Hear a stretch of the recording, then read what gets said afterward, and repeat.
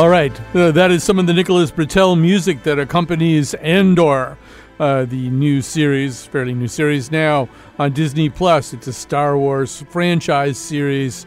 I think it departs from many of the conventions of the Star Wars franchise in a way that I find very delightful and involving.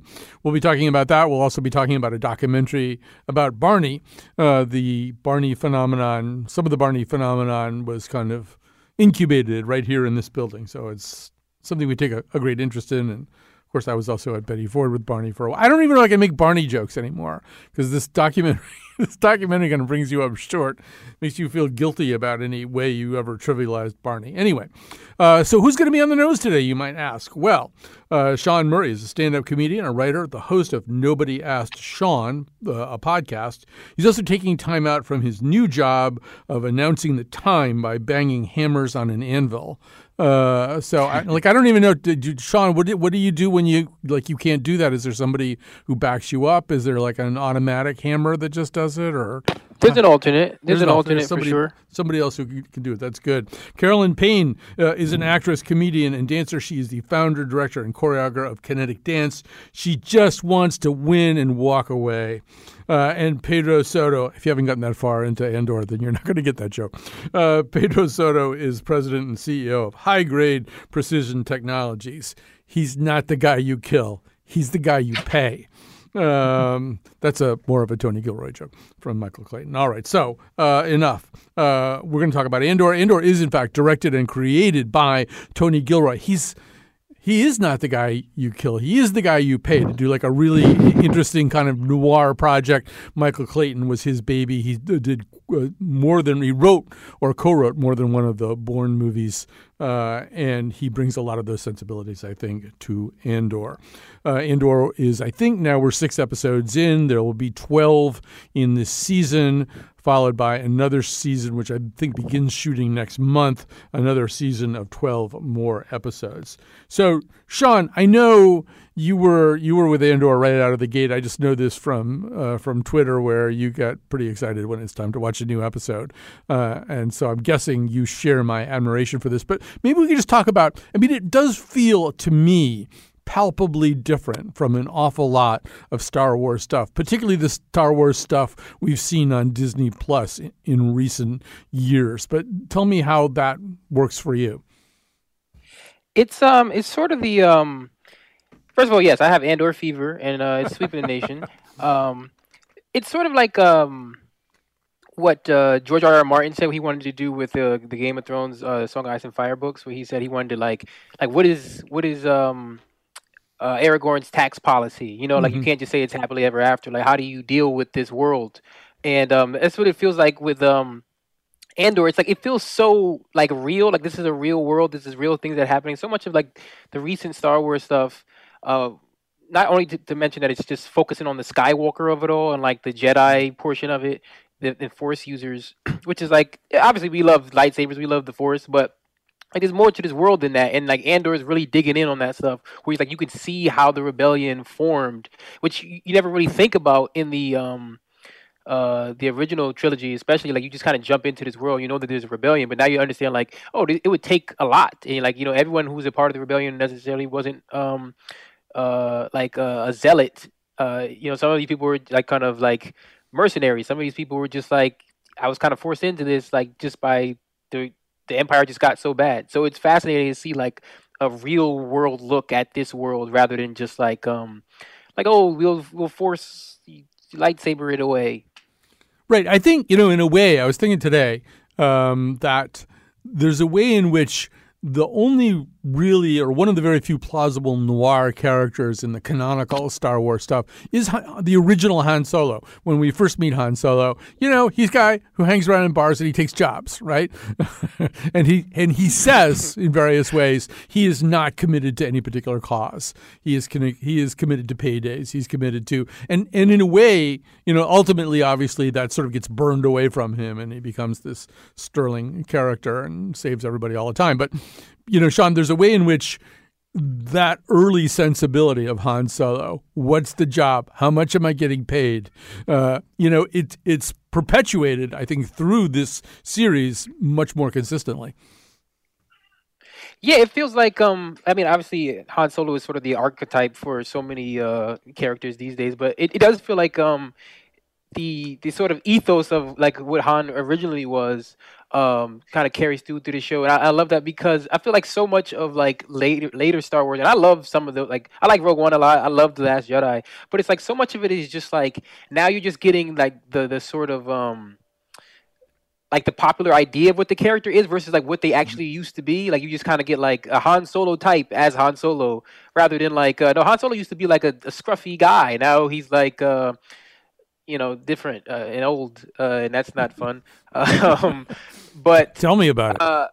yeah, no, I can't yet. It's my but one birthday day. tomorrow. Don't bring these things up. Hey, before we go much further, I want to get Carolyn and Pedro into the mix. But first, we should give you a little bit of sense of the sound of this. You're going to hear something from episode 2. You'll hear the lead. Diego Luna plays Cassian Andor. You'll hear Fiona Shaw as Marva Andor, his mother. And you'll hear Dave Chapman, I didn't know this, as the voice of B2EMO. B2EMO? I forget. Anyway, so we'll hear just a little bit of that right now. A1. Read it to him, P. Read what? Purple Primor Authority is seeking a Canary male resident of Ferrix for questioning. Citizens with any information should contact the Preox Morlana Security HQ without any delay. Who else knows About what? that you were born in Canary? You don't want to hear what happened? We'll get to that. But who knows? Who have we told? I don't know. We have always said Fest. Every doc I've ever submitted has always said you were born on Fest. Have you ever said anything other than Fest? Officially, no. I don't think so. But people, yes. Who? And so do you. Well, how many? I don't know. It's not something I've been keeping track of. When everyone I've told is dead. That's ridiculous. Jesse. Samo. Huh? That's family. If we're making a list, we're making a list. Well, it's all your women I'm worried about. Oh, come on, please. Femi, Carla, Stop, Sondri. stop! There's some names I don't even know. Bubba Bix. Vix has nothing to do with Well, this. then who told these primo bastards about Canary? That would be me. Cassian, what have you done?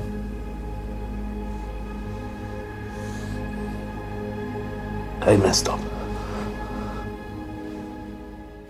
Couple of other little things here. First of all, I should say that these 24 episodes will ultimately take us up to the events of Rogue One, which I believe was co-written by Tony Gilroy. I guess he's not directing much here. He's kind of more the showrunner, writer, creator of this whole thing.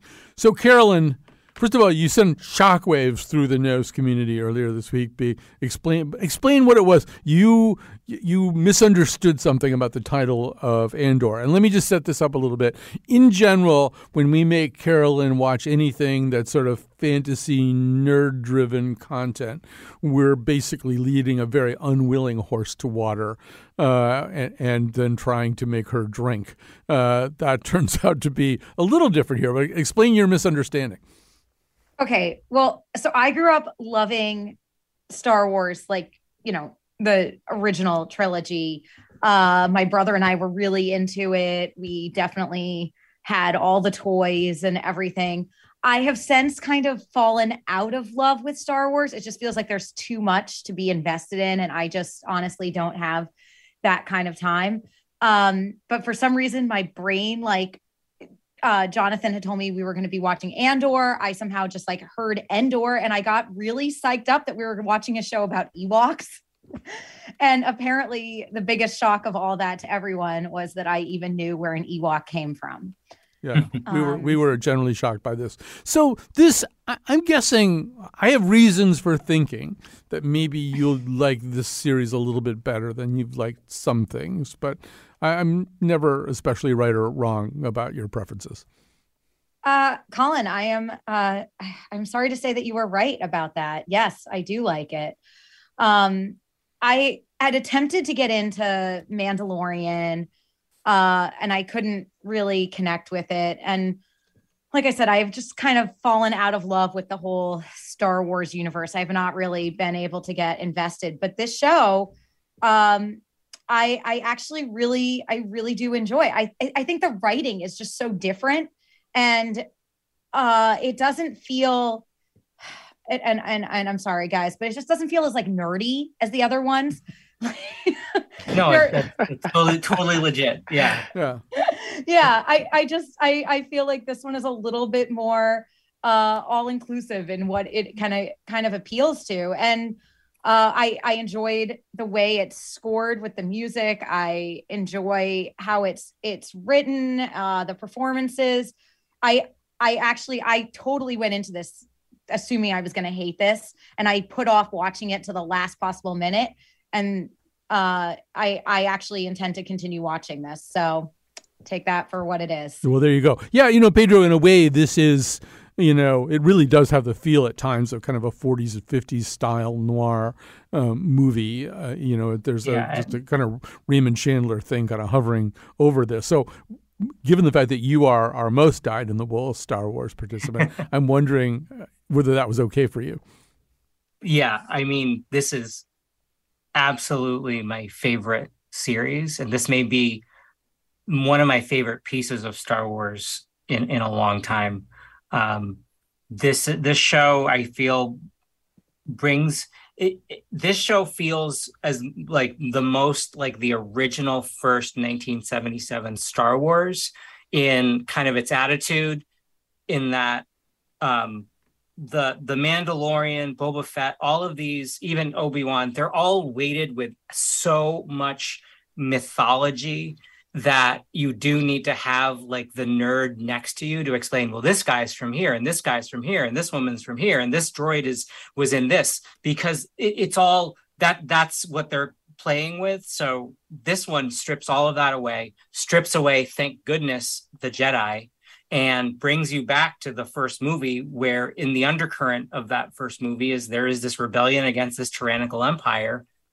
Here you go, and you start playing in this world. So you don't need to really know anything about what's happening. And by making that, I think, intentional assumption, they're writing the world in, which allows it to be much more dramatic, the stakes to be far higher, to not know who lives, who dies, where the story's going. You kind of know at the end of it where it's going, but you really don't know how they're going to get there. So it's not like putting. One thing I really, really dislike about prequels is that at their worst, they're about moving people into the positions they need to be in to get to the first series, and it takes away any of the drama of the story.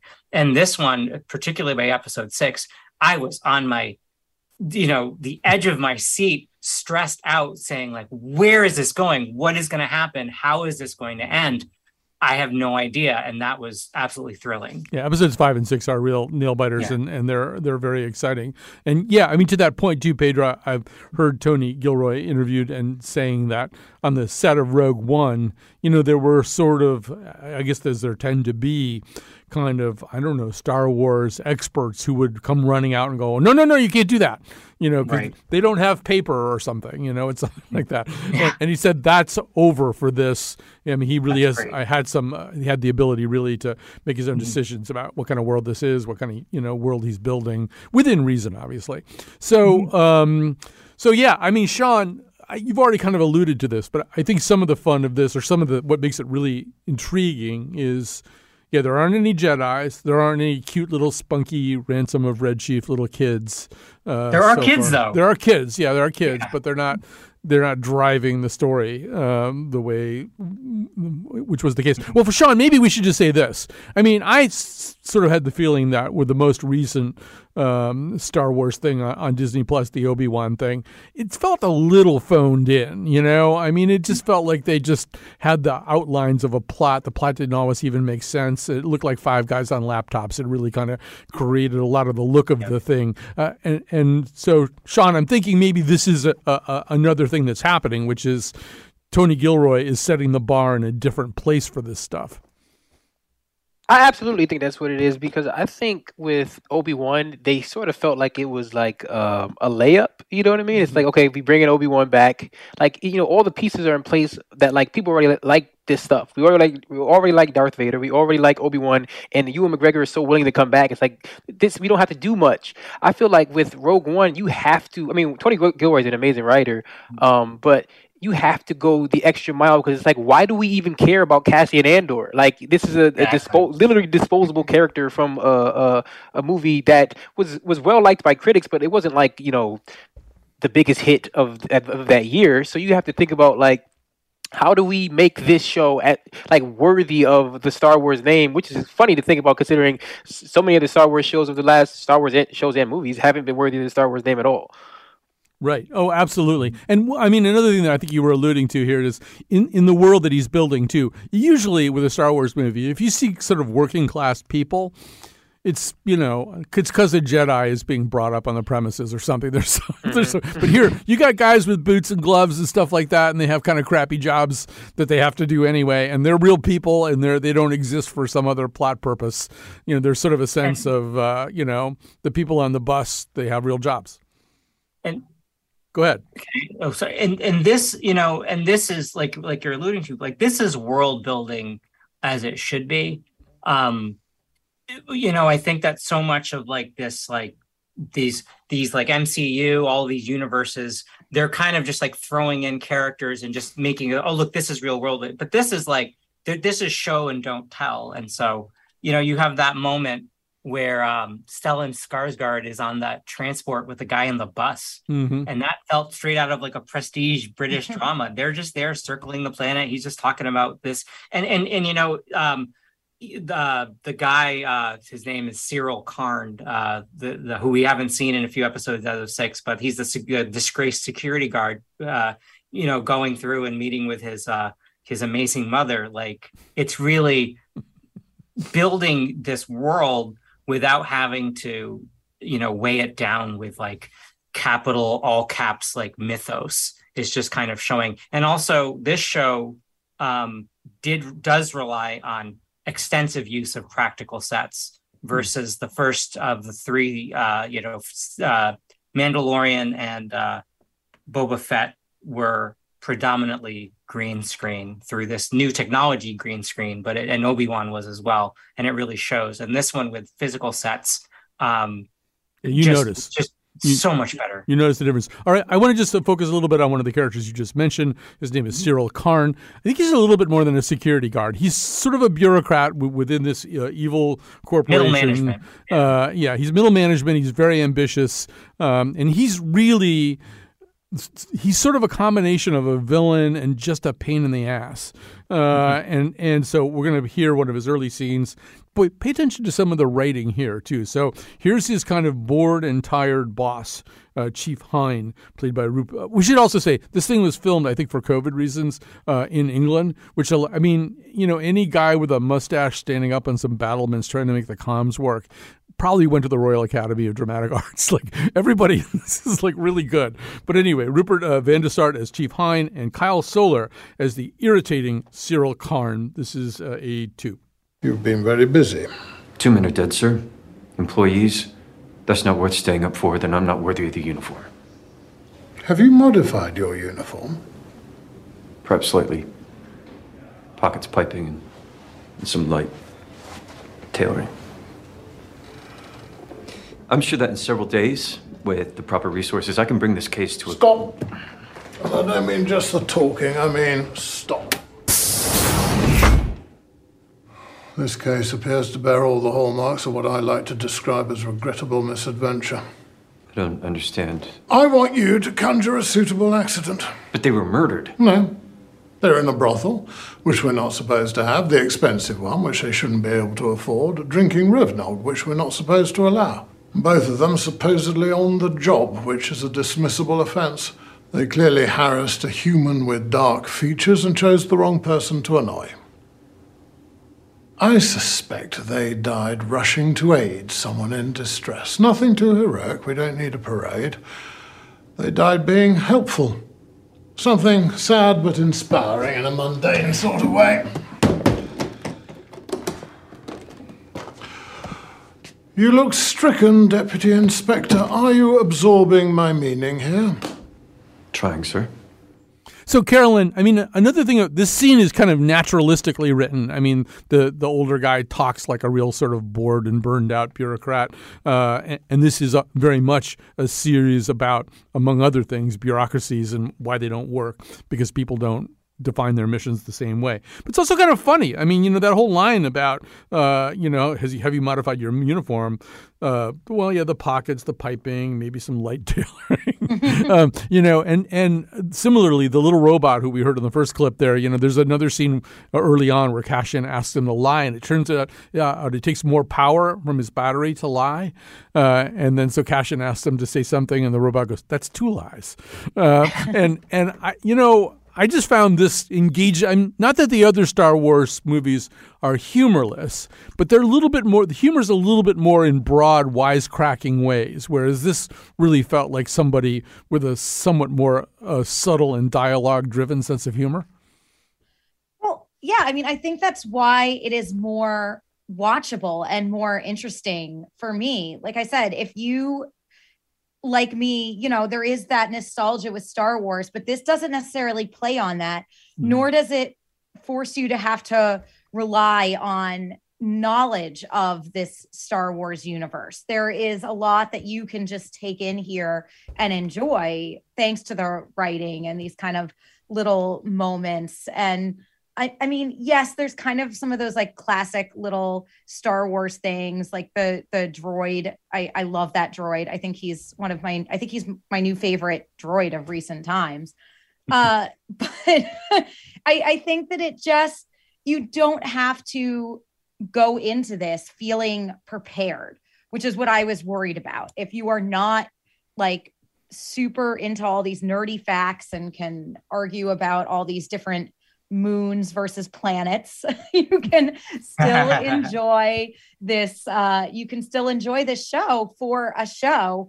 And, I'm interested in seeing how it ties into leading into Rogue One. I think like the build up to that is kind of interesting, as I did like that movie as far as some of the newer movies go, but it's really watchable and draws you into this universe that doesn't necessarily need to be that same universe of Star Wars that whether really well or nostalgically. Absolutely. The series is Andor. We all like it a lot. We're going to take a little break here. Maybe we'll go out with some music, Kat, and then Kat and I are going to come back and tell you why you should support this program and this whole enterprise here.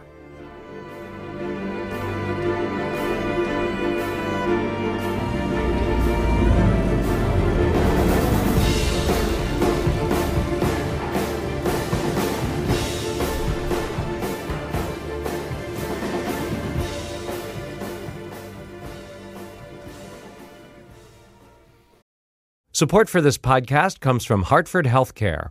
Elevating Health is funded by Hartford Healthcare. ECMO is a leading-edge, life-saving treatment for patients with cardiac or respiratory failure. Dr. Jason Gluck, director of the Mechanical Circulatory Support Program and Emergency Cardiac Care at Hartford Hospital, explains what it is. So ECMO stands for extracorporeal membrane oxygenation, outside the body oxygenation of blood. It's a life support technique that's used by highly sophisticated medical systems for patients with severe heart or lung failure. The technique involves removing blood from the body, oxygenating it, and then returning it back. ECMO procedures happen in the ICU, but not all hospitals are equipped with the necessary technology and staff. Dr. Gluck describes Hartford Hospital's ECMO Go team. So ECMO is considered when treatments have failed. And in our center, with a special ECMO on the Go team, we'll actually take that technology to their hospital and help them out there if they need to stabilize the patient and then bring them back to Hartford for recovery. For more information, go to ctpublic.org/elevatinghealth.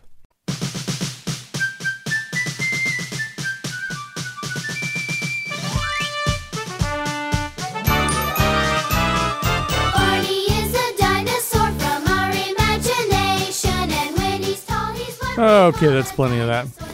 All right, so I have to get out of this habit of being dismissive about Barney, because the entire message of this documentary we're about to discuss is that that's sort of the wrong way to think about things. I love you, you hate me. It's a 2-part Peacock original docu-series directed by Tommy Avalone. It's It looks at the Barney phenomenon, which has some of its roots right here in the building where I'm sitting. But it's really about the kind of the pushback against Barney and also what it was like to be inside the world of Barney and what it did and did not do for some of the key players and the people that they loved. Joining us, Sean Murray, stand-up comedian, host of the Nobody Asked Sean podcast, Carolyn Payne, actress, comedian, dancer, everything else, Pedro Soto, president and CEO of High Grade Precision Technologies. So, Carolyn, let's get started here. I don't know. I mean, I think what we could probably say, in all fairness, is that Barney had never really represented the kind of children's programming that public television kind of bases its brand on, right? Thoughtful, intelligent, incisive children's programming, possibly without a keen regard for whether children all like it very much. Barney was like sort of, it was really for little kids, and I guess really little kids liked it. But the rest of us had to endure things like the music that we just played. So I can't even place anybody in their generation anymore. Obviously, Barney was not part of your childhood, though. So actually, I was like kind of on the cusp, and I have a brother who's 3 years younger. So he was like 5 maybe when Barney came out, or 4. Like we were young. But by the time Barney was like really popular, he was still young enough that he was kind of watching it. And I was like, can we change the channel, Rusty? This is not happening. I was old enough to just not be into Barney. I don't think I would have ever been into Barney, to be honest. Just not my thing. But I definitely would not have joined a club bashing Barney, as apparently millions of people did, according to this documentary. But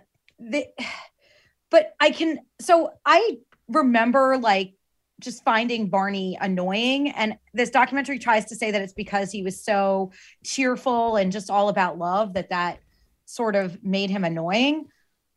I think it was the voice. And I felt bad because in seeing the voice actor who played Barney in this documentary, he was one of the more likable people in this documentary.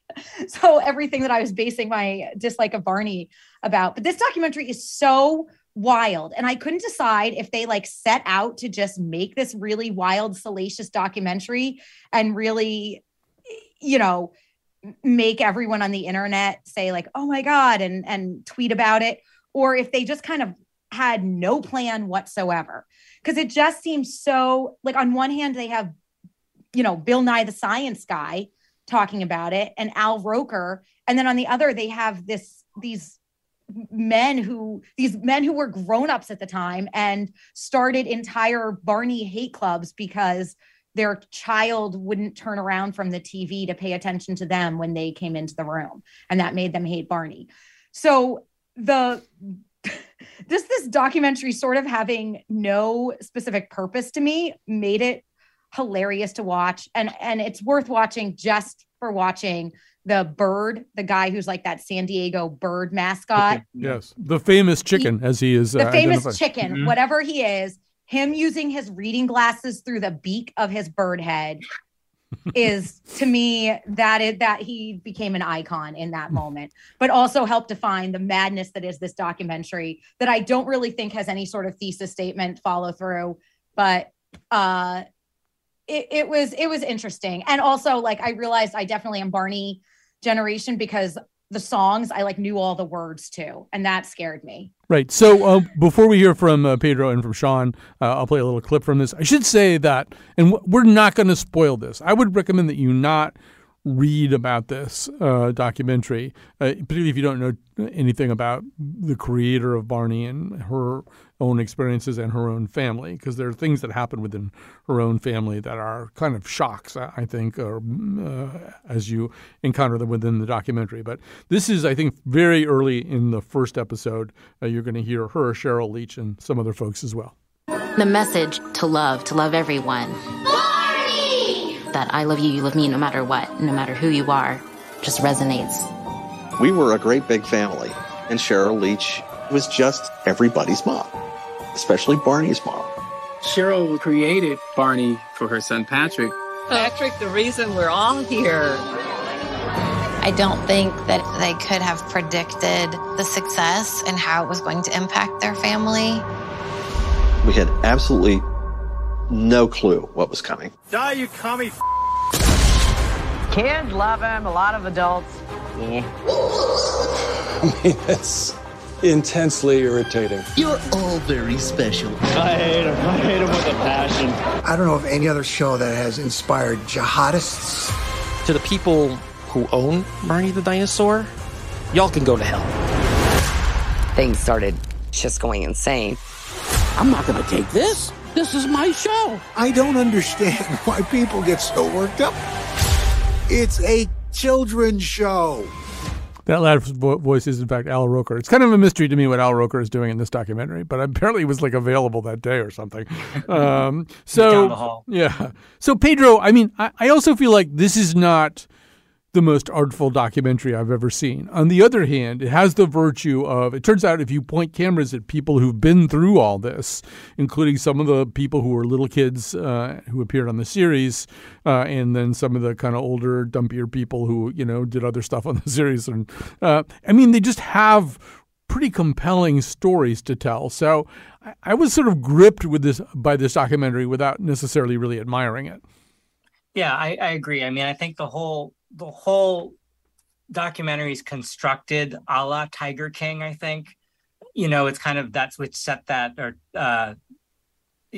set the kind of template of these documentaries that kind of are, pull the rug out from under you every 5 minutes and kind of get all this stuff, that they're going to throw in and then like 20 minutes later, maybe explain and then keep extending. But I think that the overall inside the mess of it, there was some really compelling stuff. And I think that it did actually do a really good gloss over of kind of what it felt like to be in the 90s and putting some words to that sense of snarkiness and sense of negative being cool, Nirvana kind of grunge stuff that I definitely was growing up in. I mean, I was in college at that point and in high school for the Barney stuff. And it definitely felt like, I'm like, yeah, that's really kind of how it was. Like, I remember actively not liking Barney, obviously not to the degree that other people did in the documentary, but that sense of like snark and sense of being kind of too cool for stuff. And really where they kind of take this hatred and kind of project it into the future, into the present, I mean, is really, that really resonated with me. I thought they actually did a pretty good job at that. Right. So, Sean, first of all, most of us are way too old for Barney. But for you, Barney is like archaeology or something, right? You had to kind of go looking back into the past to figure out what Barney was. Yeah, I mean, it was a blast from the past, a trip down memory lane, a horrible trip, mind you, but a trip nonetheless. Barney sucks. Like, let's just be clear that Barney sucks. Like, the whole idea, like, oh, people hated Barney because he was about love and joy. It's like, Mr. Rogers was about love and joy. Nobody started jihad over Mr. Rogers. Like, what are we talking about? Barney was an awful part of my childhood that it's like it's insidiously, like, sort of stuck in my brain, the songs. But, like, the guy sucked. No, I mean, I'm not disagreeing with you. It was not good programming. I think one of the things that I think that is sort of there as a subtext in the documentary is that, things can really work as children's programming without being necessarily good. It's helpful if they're good. It means the adults can watch them. But the other way that people use children's programming is some mom comes home at the end of a really tiring day, and she can turn this on, or she can put a VHS in the machine and get the kids to sort of watch that so she can get dinner on and stuff like that. I thought the fact that almost all of this incredibly toxic and destructive anti-Barney energy was coming from males. Mm-hmm. It was a little bit about like, yeah, because you guys come home from work and you want your kid to come running up to hug you or hug your knees or something, because that's the level of engagement you have with the household. I think the moms were thinking, I don't really care whether this is great art. They're going to sit there while I do the dinner, and they're not going to set the house on fire. So it's great. So Sean, I totally share your. I mean, those songs just curdle my blood, but maybe that's not really the point. No, I mean, there's a ton of, like you said, like a lot of children's programming is just like used to placate. It's like I don't have the energy to engage with your child energy right now. So like, just watch this thing. But it's like, it could be good. You know what I mean? Like I said, Mr. Rogers. You know what I mean? It wasn't like the most high-minded, artistic thing ever, but the guy had a good point of view, and he had his nice sweaters. You know what I mean? What more do you need? There is no comparison between Mr. Rogers and Barney, like obviously.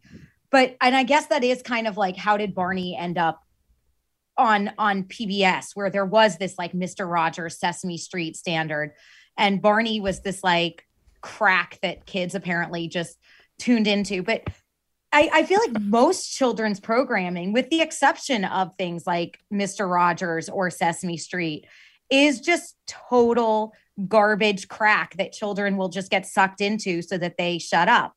I see this with my nephews all the time. They are watching things that, like, I hear the noise of them watching these little shows on YouTube or something, and I want to grab the phone and throw it against a wall to make it stop. But they are sitting there quietly, so that's probably a better choice for them. So I guess that was what Barney did. It does feel like he was not, part of that kind of PBS zone mindset of like learning enhancing programming. And I don't know, but this documentary like wishes it was Tiger King. I think that's the thing, that it was trying to be so salacious. That was the only thing that really bothered me. They were really, really trying with all this stuff. Right. And, Pedro, I want to go back to something you said a few minutes ago, because I think it's important. There's a way in which you see these guys, one of them created like this Barney Jihad group, he called it, and I think there were video games where you kill Barney and stuff like that. And then there's another guy who started the I Hate Barney Secret Society, and there was like a newsletter and stuff. And at the end, he tries to link his totally boorish behavior to the fact that he has a drinking problem that he wasn't dealing with or something. And we're thinking, well, we don't really care about that. You didn't have to be so mean. But there's a way in which, you can kind of see, you could draw a line from those guys to Alex Jones without having to curve the line too much. There's sort of a way in which the kind of destructive male energy you see from those guys is, it's kind of reaching a boil with Alex. Yeah. But for me? Yeah, Sorry. for Pedro. Yeah. Yes, sorry. I agree. I think that like this one of the guests really on the show really drives it home when she says, it's really not okay to kind of take the thing that you're really excited about and centered about, like hating something and getting so wrapped up into that, which I really feel like is like the Alex Jones, is like kind of, some of this, kind of boiler room commentary about things, about any sort of issue right now. And I think that there it is. You kind of see it. It starts off in this snark and it comes up in this thing, and then everyone kind of joins around in this like this kind of hate fest, and it becomes this almost like joyous hate fest, which is like I'm deriving so much meaning from this, and you extrapolate that to now, and it lines up pretty nice.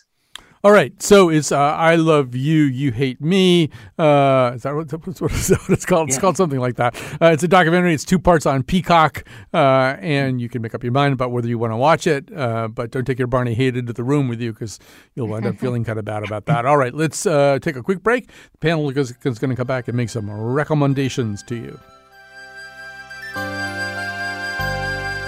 I love you, you love me. We're a happy family with a great big hug and a kiss from me to you. Won't you say you love me too? Hi, I'm Ray Hartman. Season 3 of Where Art Thou is just around the corner. I'll be back on the road meeting incredible Connecticut artists. You'll hear their stories, and we'll throw in a few surprises as well. Season 3 of Where Art Thou premieres June 9th on CPTV. For more, visit ctpublic.org/WAT. Support provided by the Richard P. Garmany Fund at the Hartford Foundation for Public Giving, the State of Connecticut Office of Film, Television, and Digital Media, and Connecticut Humanities. And thank you very much. And especially thank you to Kat Pastor, who is our technical producer today. Jonathan McPants produced this and just about almost every single episode of The Nose. And now it's time for our panel to make some recommendations to you. Sean Murray, why don't you go first? Perfect. I would like to recommend Veronica Decides to Die, which is a book by Paulo Coelho, who famously wrote The Alchemist. This is a book about a young woman who makes a suicide attempt, and then she goes into what at the time was termed an insane asylum, and it's a rumination on like what it means to be mentally ill and the public perception of mentally ill versus like how the people themselves who are deemed mentally ill feel, and like why certain people are entered into these types of facilities and what how they feel about it, and it's based on actually a real world experience that Paulo Coelho went through. And I would also like to recommend, just since we're talking about Tony Gilroy, Michael Clayton, baby, because the one thing Andor is missing is Tom Wilkinson walking down the street with a giant bag filled with 2 baguettes. Yes. Well, I mean, Michael Clayton is very nearly a perfect movie. I mean, it really is just remarkable, and not a wasted line or breath in it, which I think is also increasingly true for Andor. So yeah, Carolyn Payne, what are you going to recommend to us? All right. Well, in honor of Angela Lansbury, who we lost this week, I am going to endorse rewatching Murder, She Wrote.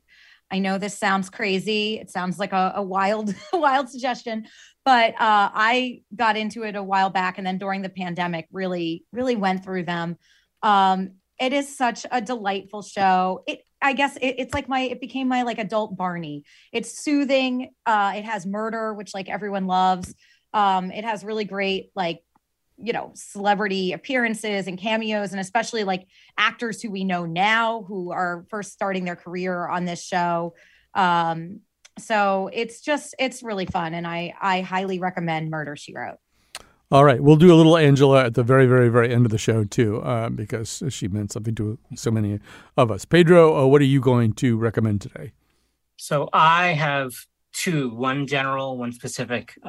The first is in the spirit of the membership drive, pledge drive, is get yourself pledge, if only to get the PBS app, where you can see a lot of the fantastic people in Andor in many, many PBS Masterpiece and Masterpiece Mysteries series. So you can see Stellan Skarsgård, Fiona Shaw, Anton Lesser, all of these folks, and some people that are showing up in later episodes are amply represented in the PBS world, and so many of those shows are fantastic.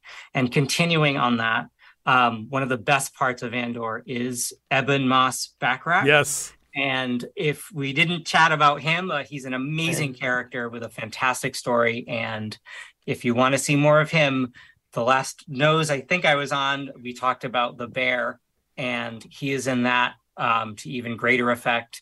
And that is something that shows you how brief a series can be and still be absolutely not 1 minute wasted. So please, if you haven't watched The Bear, watch The Bear. It is just one of my favorite shows of the year. I think also one of the great questions about Ebon Moss-Bachrach is he ever going to be able to play a character who isn't a little bit bent somehow? You know, there's could he just play sort of a normal person with good intentions? Was he going to be a chill guy? Yeah. So I'm going to recommend, just in the spirit of noir, I kind of have gotten addicted to the writer Thomas Perry ever since the Old Man series that we talked about with Jeff Bridges and John Lithgow and Amy Brenneman. And so I've been kind of going through Thomas Perry's canon, and I've discovered the novel Fidelity, which, by the way, works really well as an audiobook. The audio version is really, really good. It is noir. It is bleak. It really is just straight out of the old style of noir fiction.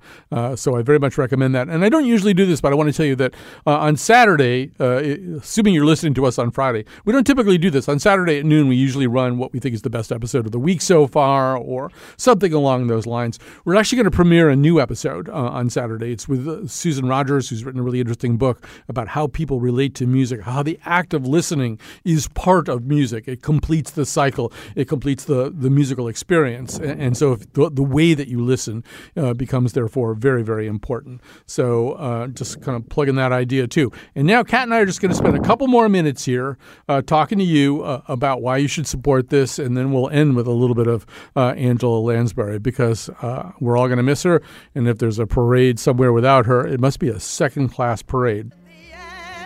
I see clowns in the square. I see marchers marching, tossing hats at the sky.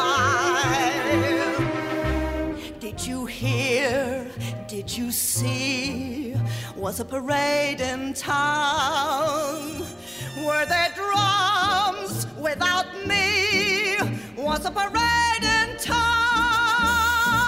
'Cause I'm dressed at last at my best and my banners are high. Tell me while I was getting